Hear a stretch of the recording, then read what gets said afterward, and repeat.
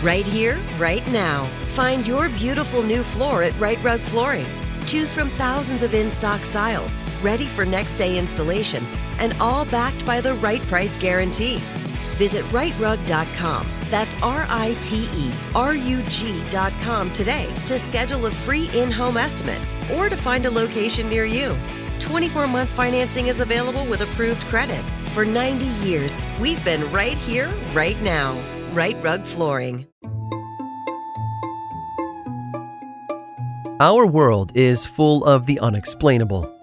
And if history is an open book, all of these amazing tales are right there on display, just waiting for us to explore. Welcome to the Cabinet of Curiosities.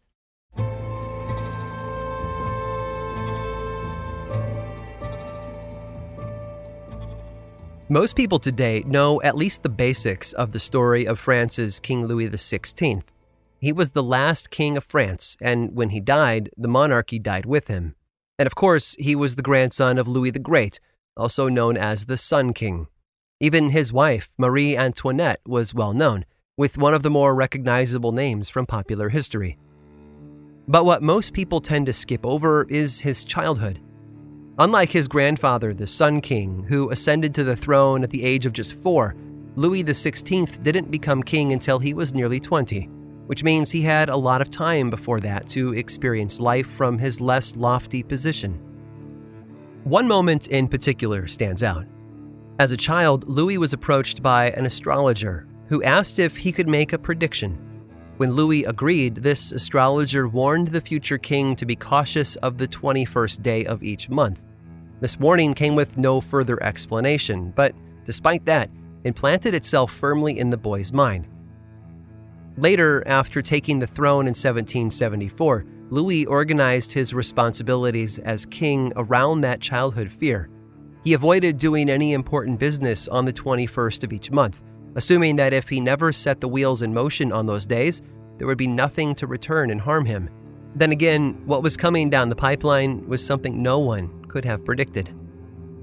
When the American Revolution broke out in 1776, Benjamin Franklin approached Louis for help with defeating the British rule of the American colonies. King Louis agreed and sent much support to their cause. And in the end, it worked. The British were defeated and the French gained a new, powerful ally. But it also showed the French citizens that a country could exist without a monarchy. In 1789, revolution broke out again, this time in France. Inspired in part by the Americans, the French overthrew their own king and set up a republic in its place, which meant that King Louis XVI had to go. But here's where it gets weird. King Louis did his best to fight off the revolution, but on June 20th of 1791, he and his family put on the clothing of servants and escaped into the night, while their servants remained behind dressed as nobles. The following day, they were captured and arrested. That would be June 21st, for anyone keeping track. A little over a year later, the new French government issued an official pronouncement that abolished the French monarchy forever. The date? September 21st, 1792. It would take another few months before Louis met his fate. It's the part most of us know the best. Louis was led out into the Place de la Coronade, where an enormous crowd had gathered to watch the execution. There, in front of the people he once ruled over, Louis gave a brief speech and was then executed by guillotine. The date? 1793. January 21st, of course. That old astronomer told Louis to avoid the 21sts of the month, and looking back, it seems like that was pretty solid advice. The trouble was, he couldn't control everything. No one, not even a king, can stop the march of time.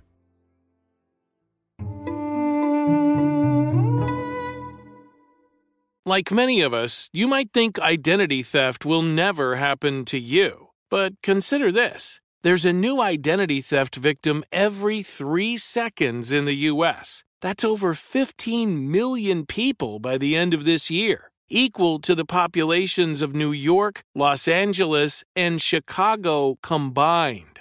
Even worse, identity theft victims often don't even know they're victims. That's why LifeLock Identity Theft Protection alerts you to identity threats, even the ones that don't show up on a credit report, like data breaches, fraudulent bank transactions, loan and credit card applications, and crimes committed in your name. If your identity is stolen, your own dedicated LifeLock U.S.-based restoration specialist will work to fix it. LifeLock protects you in ways that you simply can't on your own. Join now and save up to 25% your first year at LifeLock.com/iHeart. That's LifeLock.com/iHeart to save up to 25%. Identity theft protection starts here. Right here, right now. Find your beautiful new floor at Right Rug Flooring. Choose from thousands of in-stock styles, ready for next day installation, and all backed by the right price guarantee. Visit rightrug.com. That's RITERUG.com today to schedule a free in-home estimate or to find a location near you. 24-month financing is available with approved credit. For 90 years, we've been right here, right now. Right Rug Flooring. This is it. Your moment. This is your time to make your comeback with Purdue Global. When you come back with a Purdue Global degree, you create opportunity for yourself, your family, and your future. It's a degree you can be proud of, a degree that employers will trust and respect. Purdue Global offers working adults like you over 175 flexible degree programs to meet your specific career goals. These include associate, bachelor's, master's, and doctoral degrees and certificates. Purdue Global degree programs range from nursing to business to communication and more. Whatever your interest, we have the degree that will move you forward. You have the knowledge, you have the experience. Now it's time to get credit for the work you've done and earn the recognition you deserve with Purdue Global, Purdue's online university for working adults.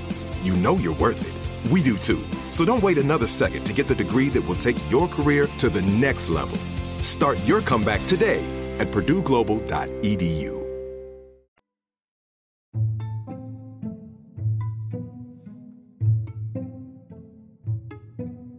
Tony had arrived in London to take part in the production of a new Hollywood film. It was an adaptation of a popular novel, and because of that, Tony really wanted to get a copy of the book for himself, to read and study and use as a resource for his own performance. Shortly after arriving in the city, he headed out to a local bookstore to see if they had a copy, but left empty-handed.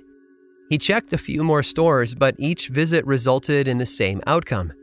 Frustrated, Tony decided to call it quits and head back to his apartment, so he walked to the nearest subway station, Leicester Square, and headed inside.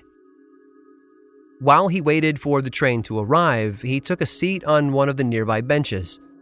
No one was sitting there, but as he sat down, he noticed that someone had left a small pile of papers at one end. His curiosity drove him to pick up the pile and look through it, which is when he made a fantastic discovery.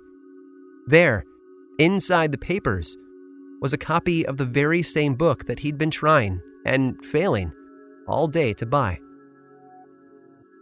Tony took that book home and devoured it.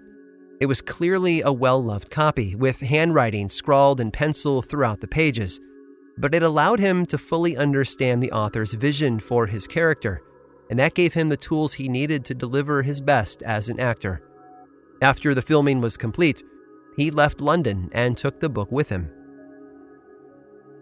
Roughly 2 years later, Tony was in Vienna working on the film's production when he had a chance to meet the author of that elusive book.